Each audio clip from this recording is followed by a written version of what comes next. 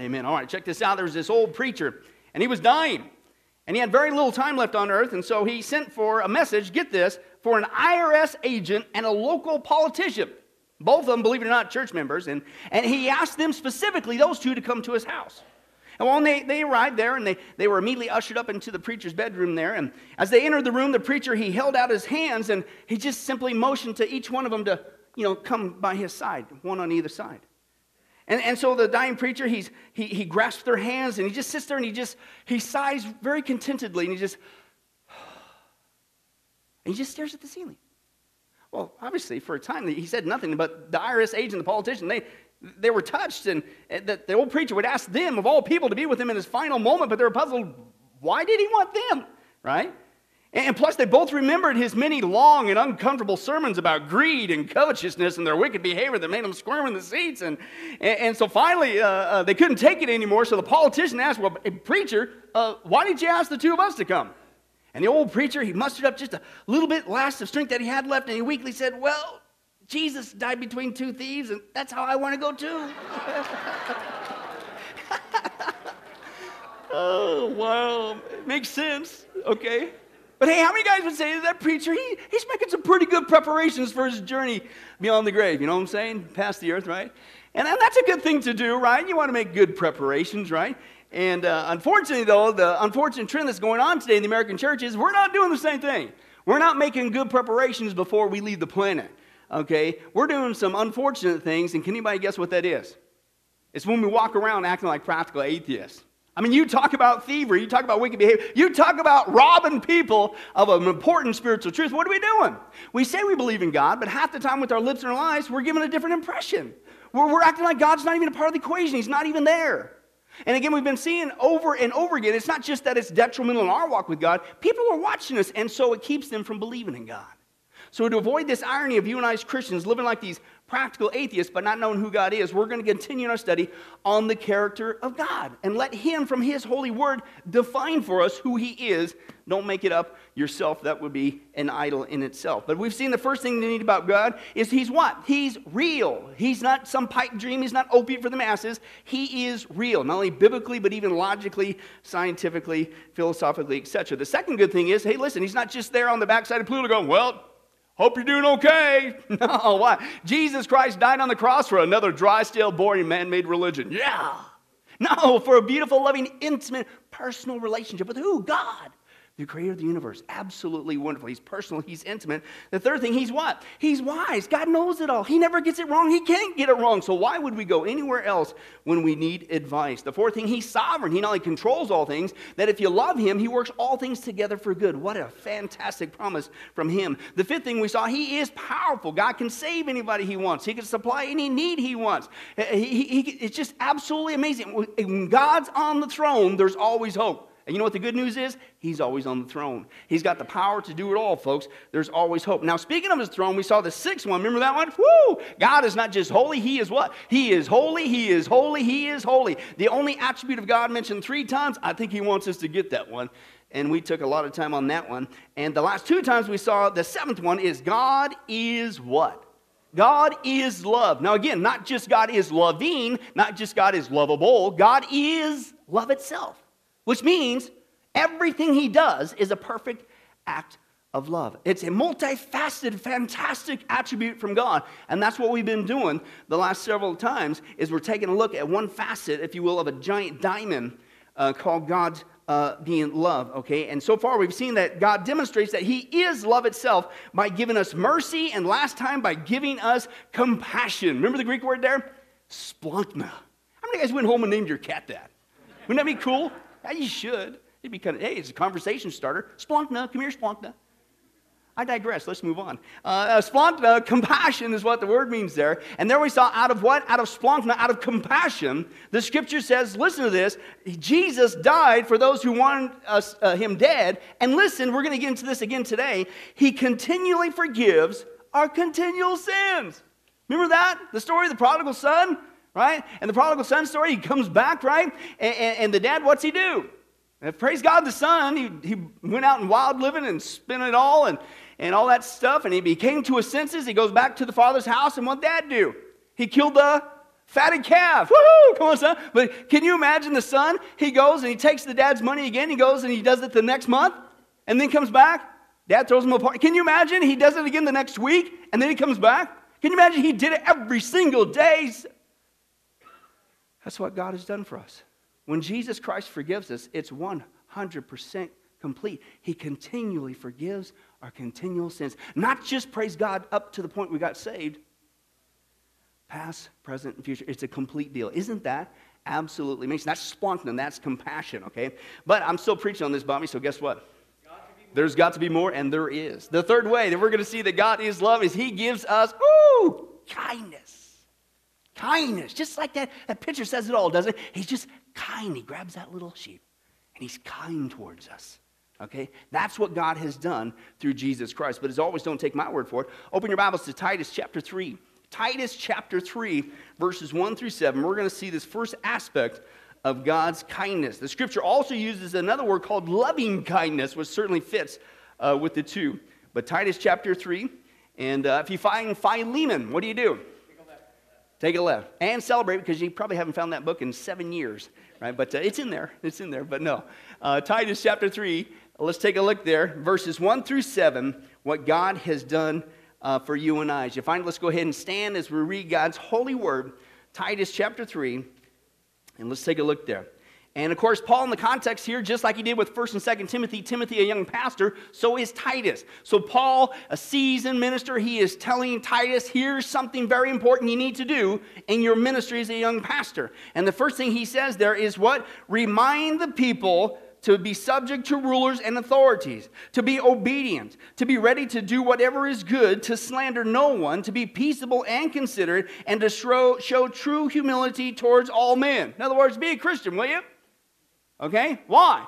Listen to this. Now listen to what he says we were before God demonstrated His kindness upon us. He says at one time, we too, remember those days? We too were foolish, weren't we? And disobedient, and deceived, and enslaved by all kinds of passions and pleasures. And we lived in malice, remember that? And envy, and being hated, and we hated one another. But here's the good news. When the what? Kindness and love of God our Savior appeared, He saved us. Listen, not because of the righteous things we had done, no, but because of His mercy. He saved us through the washing of the rebirth and the renewal by the Holy Spirit, whom He poured out on us what? Generously through Jesus Christ our Savior. Why? So that having been justified by His grace, we might become heirs, having the hope of eternal life. You may be seated. What a mouthful in that text there. As we see Paul writing to Titus. But what he says, I don't know how you get any plainer than this, but the Bible clearly says, and we know this truth, hopefully, we know this truth. The Bible says that nobody is getting to heaven because they're so wonderful, right? You're going to stand before, hey, God, you've got to let me in because I'm just, no. That's not what it says. And this isn't the only passage, folks, okay? The text says, listen, here's what you were before you got saved. This is, like it, lump it, leave it or not, this in the eyes of God compared to His absolute holiness, which means what? Without sin. What holiness means. God's without sin. So He's looking down, and before we got saved, okay, here's what was going on. He says there, we were what? We were disobedient fools, enslaved to sin, full of hatred. Doesn't that pump you up? No. It's supposed to humble you. But when you humble yourself and acknowledge God's truth, He will lift you up. Right? Hey, listen, don't forget where you came from. Don't forget what I saved you from. I didn't save you because you were so wonderful. Right? Don't you remember who you were? Remember those days? You were a disobedient fool, enslaved to sin, full of hatred. Been there, done that. Wish I wouldn't have bought the t-shirt. But here's the good news. He contrasts that. He doesn't say there. He says what? Out of kindness, what's God do? He didn't have to. He's kind. He poured out His love, what? Generously. And boy, are we going to see that. Through Jesus Christ, okay? And He saved us. Here's the phrase that I have camped half my life on. He saved us in spite of ourselves. Now, isn't that a wonderful truth? That God saves us in spite of us. Did you ever used to have that mentality? I remember after I got saved, and I had some family had come to a church service, and one of them was my uncle, and he was like, the old accent, I don't know if I can step in here. Things that I've done, the roof's going to cave in on me. You remember that? And it's this mentality that maybe you had like, I got to clean up my act before I can become a Christian. Now, God already knows, man. He already knows your past. Out of kindness, knowing that there's no way you can clean yourself up. Out of kindness, what did he do? He saved us generously. He poured out upon us generously through Jesus Christ. Out of mercy, out of kindness, in spite of us. God saved us. Okay? Now, here's the problem. We say we know that. And I'm not talking just in the world. I'm talking in the church today. There's all kinds of unfortunate false teachings going on. But we live in a world today that no longer pleads for the kindness of God. Even in the church. Not even thankful for it. Because here's what's going on. People today, even the church, no longer think that they are what the Scripture says. That before you got saved, you were disobedient fool, enslaved to sin. You were full of hatred. No, they think they're full of sugar and spice and everything nice. And God had to save me because who wouldn't? I'm so cool, right? You know, right? That's a mentality, right? It's crazy, okay? But again, this is what's going on. The average person today does not think that they need the kindness of God poured out on them generously. They think they're owed the kingdom of God. And it's messing things up, folks, okay? And we've been seeing, especially in our holiness study, if we ever got what was owed to us, what would we get? Hey, you know the game, Monopoly, right? Are you familiar with Monopoly theology? We would not pass go. We would not collect $200. We go straight into hell. Not just jail. We go to hell. Right? Okay? That's what we get. So we need to appreciate this kind act of God pouring out his love on us generously. And that's what I want to start to break apart 3 different ways today. The first way the Bible describes and reveals to us God's loving kindness towards us is listen. And this is basically what this text in Titus is saying, but I want to build on it. Okay? He takes sinners just as they are. He takes sinners just as they are. God does not wait for us to clean up our act before he accepts us. Isn't that awesome? Why? Because he knows our background. Now, we just read one text, and if you think that was a self-esteem killer, wait till you read this one. 1 Corinthians 1, 26 through 30. Listen to this. Paul says this. Brothers, think of what you were when you were called. Right? In other words, what were you like before you got saved? We already saw disobedient, full of hatred, all that. Listen to this. I love it. He says, not many of you were wise by human standards. Not many of you were influential. Not many of you were noble by birth, but what? God chose the foolish things of the world to shame the wise. God chose the weak things of the world to shame the strong. He chose the lowly things of this world and the despised things and the things that are not to nullify the things that are. Why? So that no one may boast before him. Nobody's getting to heaven by your own bootstraps. We're all disqualified. So he says, nobody's going to boast before God. If you are trying to add to that, you're not trusting the cross of Christ. That's dangerous. He said it is because of who? God. It is because of him that you're in Christ Jesus, in spite of yourself. Again, is the wonderful phrase. But we see here, Paul, it's absolutely awesome. He says when it comes to salvation, just like we saw in Titus, that God chose who? He chose the foolish. He chose the weak. He chose the lowly. He chose the despised. And guess who that is? It's us. Isn't that wonderful? Turn to somebody and say, hey, you weak, despised fool. Woo-hoo. Good to see you. Isn't that great? It's awesome when you think about it, right? Because it's so comforting. That means there's hope. God can save me. He can save anybody. He can save, because I've been a weak fool, man. I'm despised. I'm full of hatred. I'm enslaved to sin. There's hope. That's the good news, okay? And the reason why God was doing that was why? To keep us from boasting and before him, and also not putting our hope in something that will never get you to heaven, and that's called your own behavior. It's to drive you to Christ, that it's only him. I've said before, eventually, Lord willing, in this study, we're going to get into the issue of eternal security. Right? And here's the facts, folks. Hey, if even 0.0001% of our salvation was based upon our behavior, past, present, future, how many of us would get to heaven, myself included? None of us. We'd all go burn into hell. Salvation is 100% complete. Praise God. And that's why we serve him, because we love him, not because we have to, after all he's done. But he says this, he's doing this to display his kindness. In essence, God saves us in spite of us. Listen, he's not waiting for us to become perfect people. Why? Because it's common sense. If God were to wait for us, any of us, to become perfect before he would save us, let alone accept us, what would he be doing? Yeah, he'd still be waiting. Right? So it's the only option. If it's going to be true, if salvation is going to happen, it better be in spite of us, and it is. Now, if you think that that's not true of you, then I got a little routine. It goes like this. especially if you're married. Just write down your name and address and phone number specifically, and I will call your spouse after service, and we'll get this verified real quick that you're not perfect. Okay? And then we'll make a big announcement next week. No. But anyway, but seriously, this is the great news. Out of kindness, God takes you and I, listen, sinners just as we are. Just as we are. Sin and all. And he sent Jesus to die in our place. Wipe it all out, every last bit of it. Isn't that kind? Isn't that awesome? Now, this is why, and you've heard me kick this so many times, I'm going to kick it again. This is why it's so dangerous with this self-love, self-esteem, self stuff that's going around.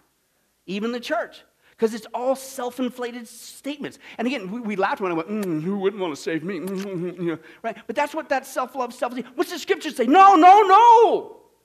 God didn't have to save you. You weren't worthy to be saved. We were unworthy. We were God's sinners. We were full of hatred and deceit. And we were foolish and weak and despised. And we looked down, like, blah, but he saved us anyway.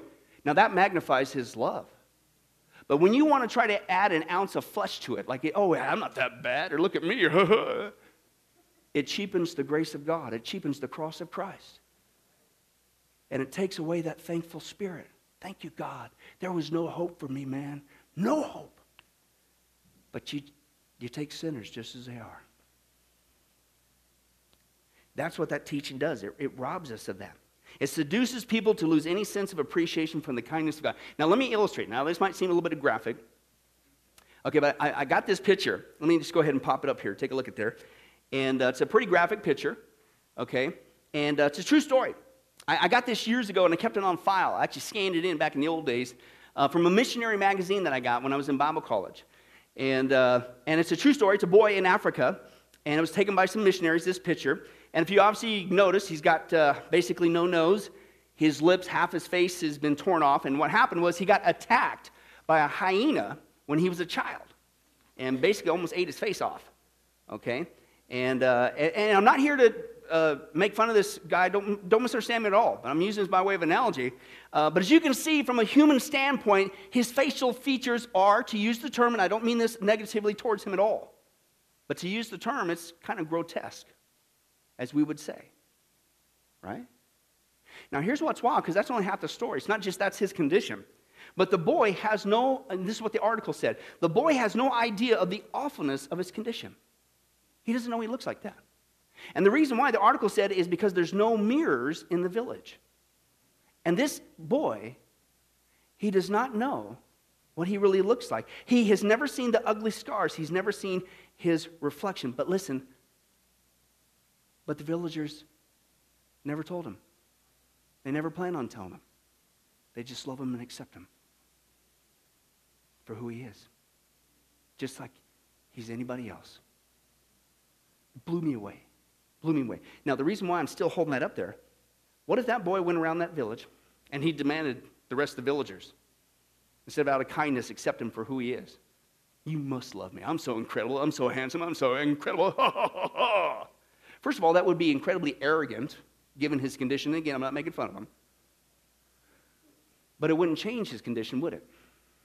But the irony of the situation, going around saying, you're so incredible, when that's really what's going on there. Now, I said that, and hopefully you're going to get my point on this. That's really what I think, from God's viewpoint, is happening when we walk around with all this self-love, self-esteem. I'm so wonderful. God had to save me. I'm so incredible. When yet he says, weak, lowly, despised, full of hatred, enslaved to sin. I see it all. I see all the grotesqueness of your sin.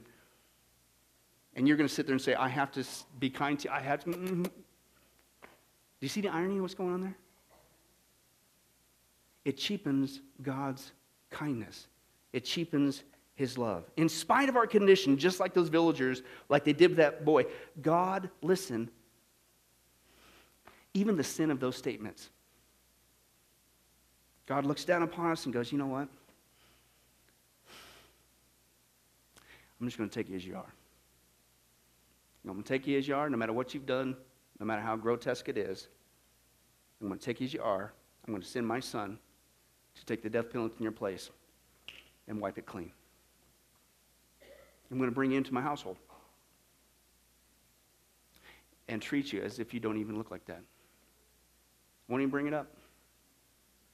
Isn't that amazing? That's what God does for us. He takes us as we are. Ugliness, sinful ugliness, and all. Wow. That's pretty kind, isn't it? That's just step one. It gets better as you go. Okay? That gets us into the door, so to speak. Praise God. Okay? The second way that he reveals his loving kindness is, listen, he not only takes us as we are, okay, sinners as we are, but then he goes and he turns sinners into saints. Saints. And we've seen this before, but let's talk about this again. Okay? This is what's awesome. He doesn't just accept us and say, okay, you stay over there. Right? Listen to what he does. This is so cool, right? Paul uses this word, and it's throughout the New Testament. This isn't the only occurrence, right? He says this, we get a new title from God.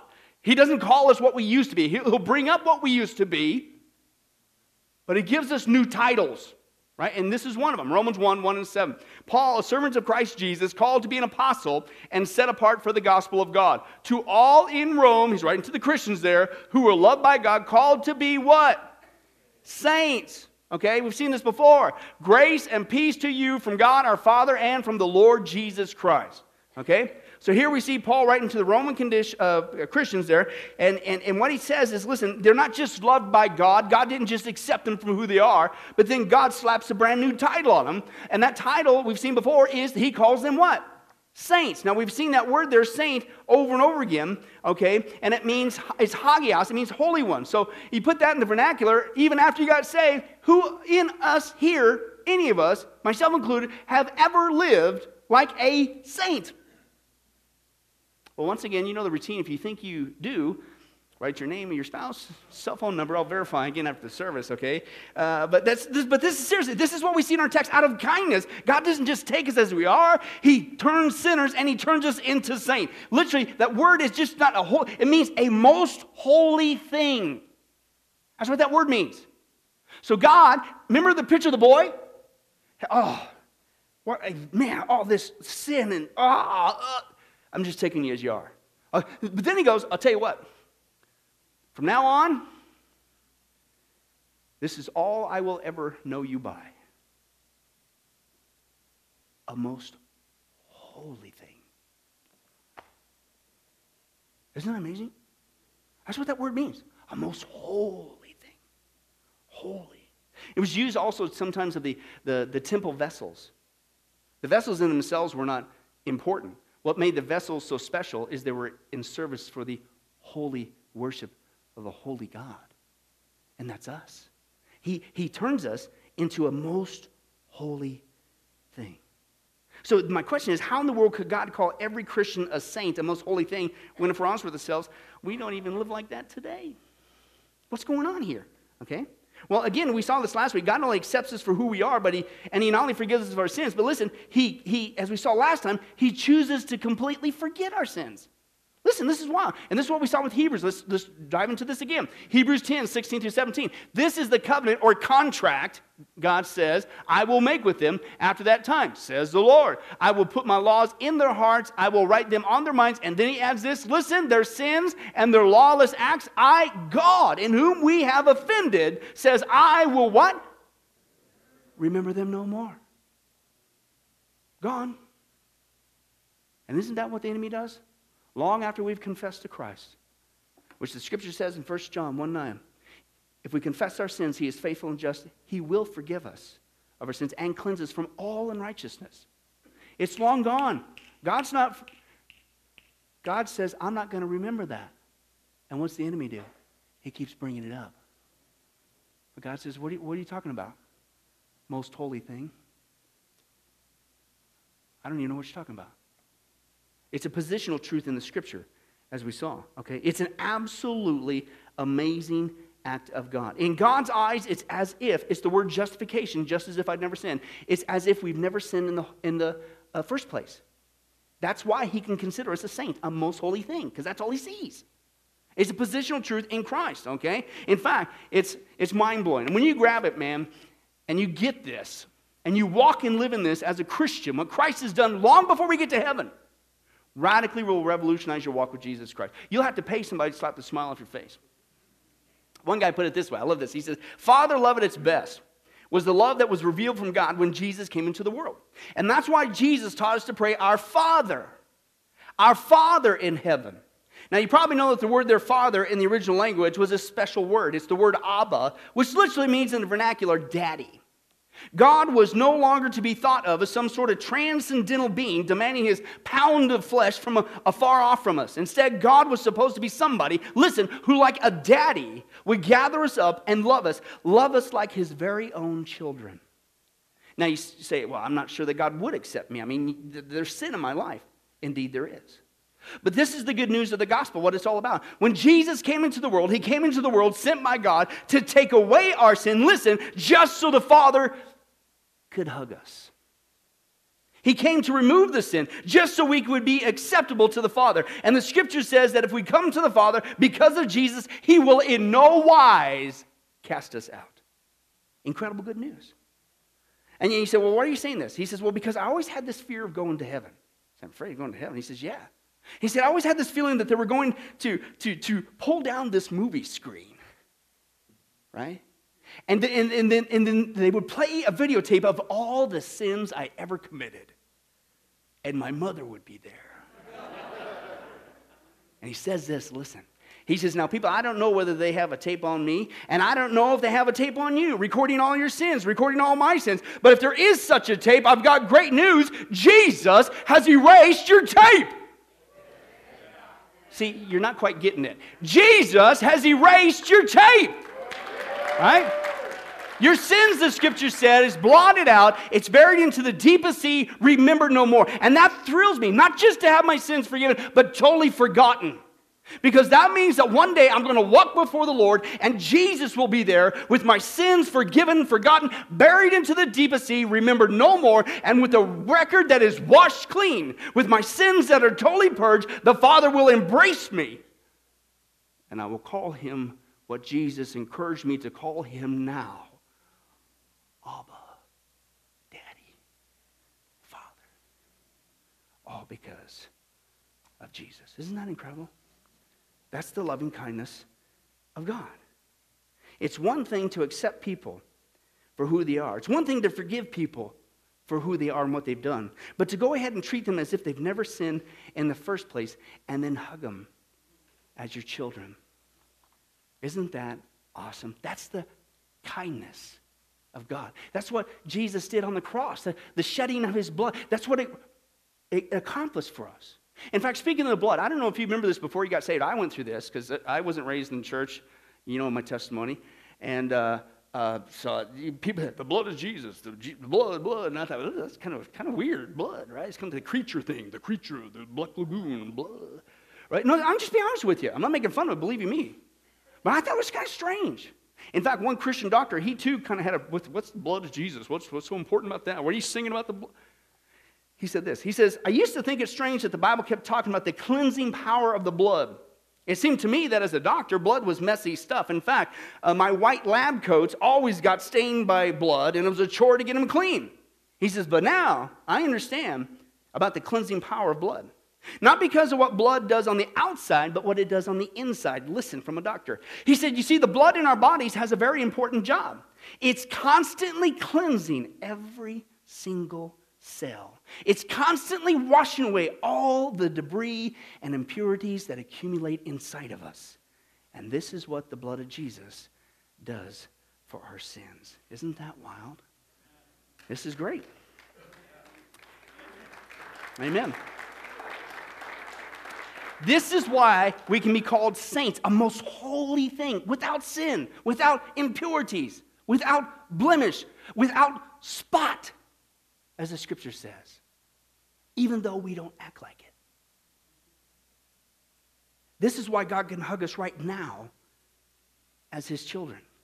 It's because the blood of Jesus Christ, just like the blood in our bodies, continually keeps us clean.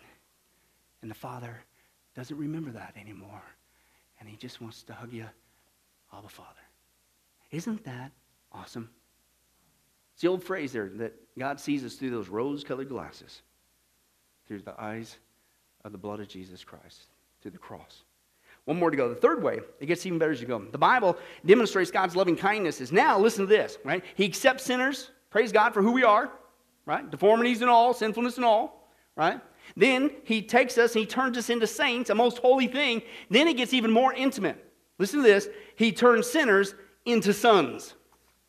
This is mind-blowing to me. Okay? Let's explore that child analogy a little further. I mean, is that just a convenient truth? We say, I'm a child of God. Is that just because that's what we hope for? It sounds good.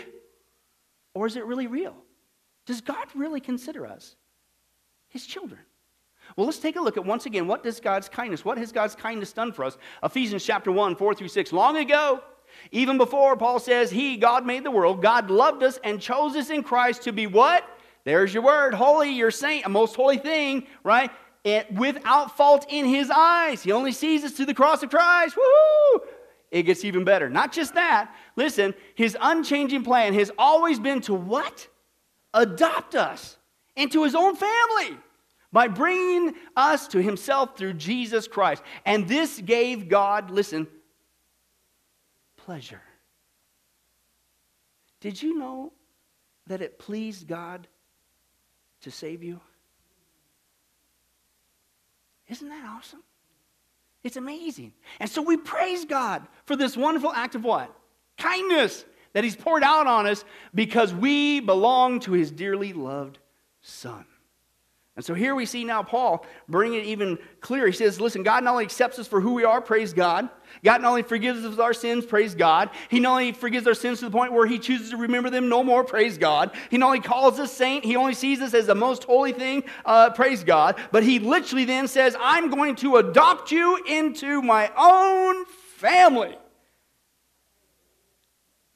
I'm going to make you into a son or daughter.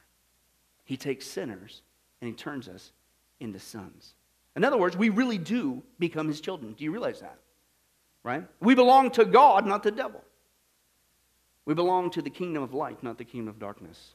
When God hugs us as his children, it's not just because that's a nifty Christianese statement that we kind of try to hopefully describe that someday. No, right now it's true.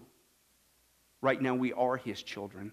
Right now he longs to hug us as our Heavenly Father.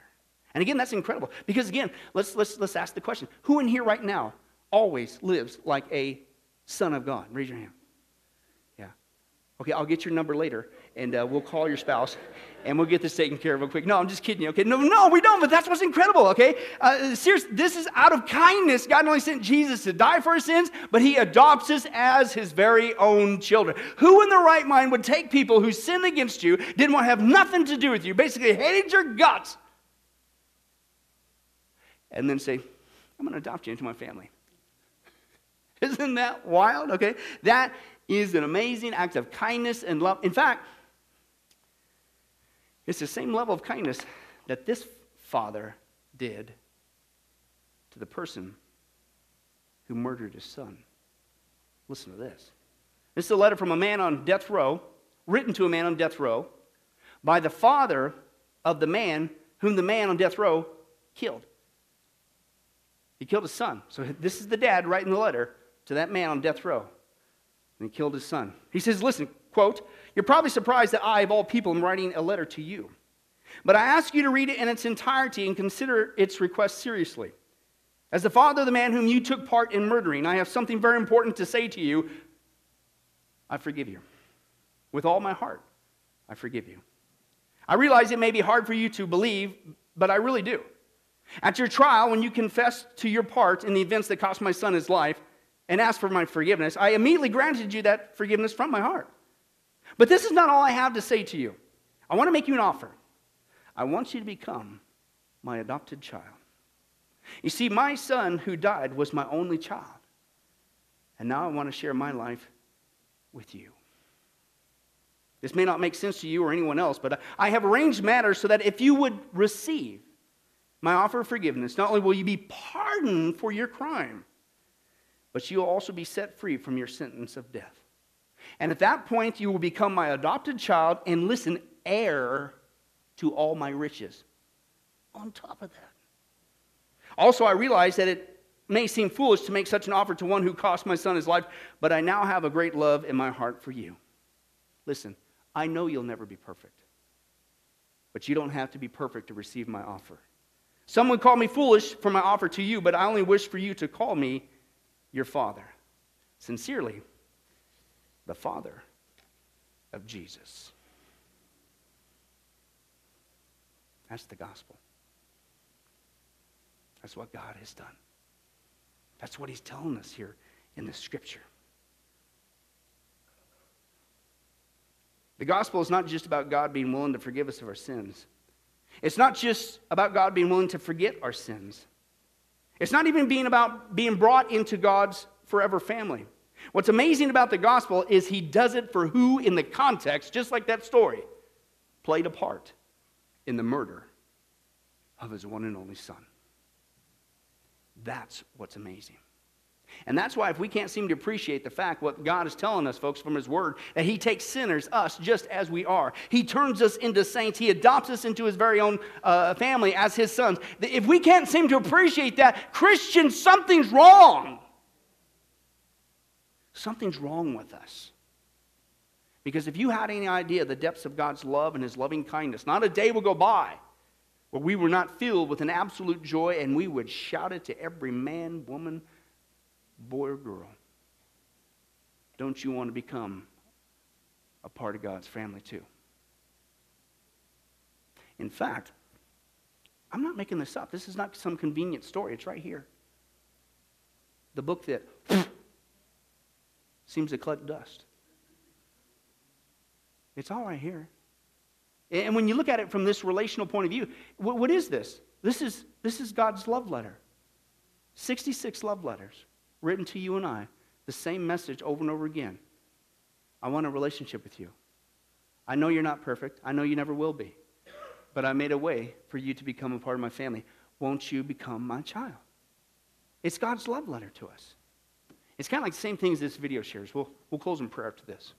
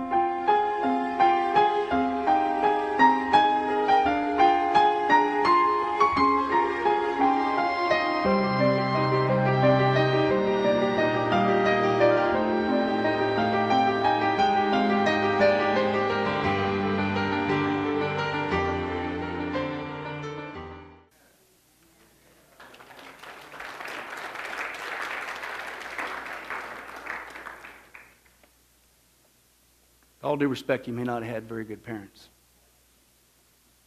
Maybe you weren't blessed with growing up in the best of all families. And I've counseled some people that have a really hard time getting this concept, Father God, into their hearts when their father was not a very godly example. But this is what God's saying. I don't treat you like man treats you. And I'll never let you down. And I'll never cast you away. I've watched you your whole time on earth. And I know you're not perfect. And I know your heart's full of pain. But I made a way through my son for you to become my child. I love you. Why would you wait another day? Won't you become my child? It's all right here. That's it in a nutshell. And if that's you today, why are you waiting? Come to Jesus. Begin that relationship with God through him. And if you are already a child of God through Jesus, don't let the evil one fool you into thinking that God doesn't want to be near you, that God can't use you. That's a lie from the pit of hell. God uses us and loves us and saves us in spite of us. And his love endures forever. Amen? Let's pray. Well, hi, this is Pastor Billy Crone of Sunrise Baptist Church and Get a Life Ministries, and I hope you enjoyed today's study. But in closing, before you go, let me ask you one final question. If you were to die today, are you sure that you go to heaven and not hell? You see, here's the problem. The Bible says that nobody automatically gets to go to heaven, and that's because God is holy and we are not. The Bible says that the wages of our sin or our unholiness or the wrong things that we have done have separated us from God. And the wages of our sin or unholiness means that we deserve to die and receive God's judgment to go to hell and not heaven. In other words, we're disqualified for heaven. And that's because God being holy and us being not, the two cannot mix. So what are we going to do? Well, that's bad enough. The other problem is we don't even want to admit this dilemma, even though God already knows it all. And so out of love, God gave us something called the Ten Commandments to show us that we're really disqualified for heaven. We're not holy. We're not perfect like him. Let's take a look at just a few of those here today. The Bible says, the Ten Commandments says, you shall not bear false witness. That means lying. How many of you ever told a lie before? Well, those of you who didn't raise your hand, you just did. Okay, let's be honest, folks. Let's not tell another lie. We've all lied. Well, believe it or not, that disqualifies you for heaven. That's how holy God is. He is the truth. He does not lie. And so that makes us a liar. Another of the Ten Commandments says, you shall not steal. Okay? How many have ever taken anything without permission? Well, all of our hands should have went up at that one. We've already said we're a bunch of liars. Okay, well, we've all done that. And it doesn't have to be a bank. It could be a pencil in the third grade. That means that we're a thief. Okay? The Bible says that God is so holy, even his name is holy. And that's why one of the Ten Commandments says, you shall not use the Lord's name in vain. Hey, folks, isn't it ironic how now the blessed name of Jesus Christ, the Bible says there's no other name under heaven by which men might be saved, Jesus Christ, has now become a cuss word? Folks, the Bible says that's the sin of blasphemy. Okay? And folks, let's be honest. We've used God's name in vain before. The Bible also says in the Ten Commandments, you shall not commit adultery.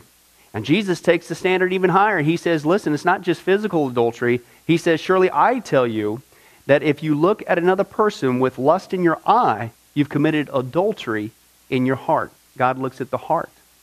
One more out of the Ten Commandments says, you shall not murder. And you might say, well, hey, I haven't done that one. Really? The Bible says that the sin of hatred is akin to the sin of murder. You, in other words, in your heart, wish they were dead.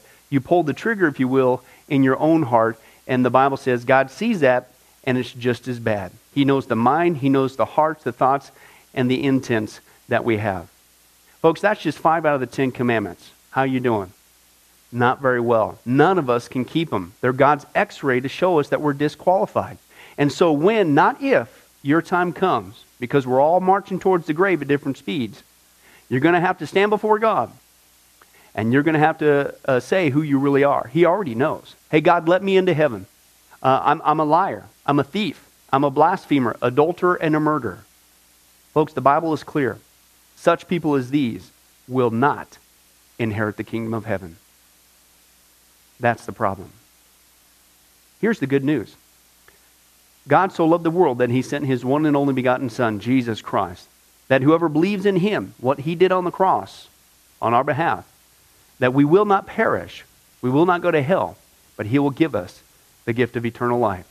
Jesus died on the cross to forgive us of all of our sins. It's something that we don't earn. We can't earn. It's a gift, the Bible calls it, and a gift cannot be earned. He was taking the death penalty in our place. That's what the cross was of the day. And that if we would just ask Jesus Christ to forgive us of our sins and believe that in our heart that God raised him from the grave, showing that his death is satisfactory to God to forgive us of all of our sins, no matter what we've done, the Bible says we shall be saved. The Apostle Paul says that if we confess with our mouth Jesus is Lord and believe in our heart that God raised him from the grave, we will be saved. Let me give you a common analogy of what God's doing and what he did for us with Jesus dying on the cross on our behalf. In life, we know that people can be sentenced for a crime to where they're actually on death row. The courtroom scene is completely finished. The gavel has already sounded. They are going to jail, and they're just awaiting their time before they go to the death penalty. As they're sitting there in the jail cell, it's a proven fact they did what they did. Everybody knows it. They're just waiting for that time for their number to come up, so to speak, and walk down that hall and be executed. There's nothing they could do to reverse their crime. No amount of good works in that jail cell can reverse what they've done. It's too late. It's over. But believe it or not, there's one way that people even today can get off of death row. And that's if the one in authority, the governor, if he were to, out of mercy and kindness, nothing that the person did, because they don't earn it and they don't deserve it, and they can't earn it, if he would grant them what's called a pardon, out of the kindness of his heart, he has the authority to grant them a pardon and absolve them completely of their crimes against the state.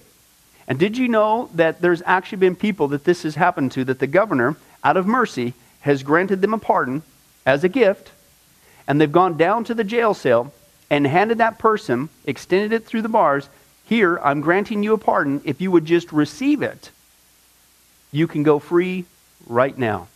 And did you know that there's actually been people who've said, no, I don't want your pardon. And so what happened is of their own doing, even though they had a way out, they still had to go to the death penalty.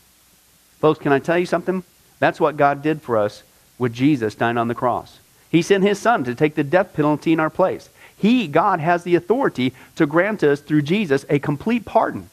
And every day that you're still alive, God is extending to you spiritually this pardon. But a pardon does you no good unless you reach out and receive it by faith. Won't you do that today? Won't you call upon the name of Jesus Christ? Ask him to forgive you of all of your sins, to trust in his work on the cross to pardon us from all of our crimes, our sins against God. God loves you. He wants a relationship with you. But there's only one way to heaven. It's Jesus. There's only one way to get off a death row. It's through the cross of Jesus Christ. Won't you do that right now? Well, this has been Pastor Billy Crone of Sunrise Baptist Church and Get a Life Ministries. And if there's anything that we can do for you, please don't hesitate to contact us. Our number, our information will come up here on the screen shortly.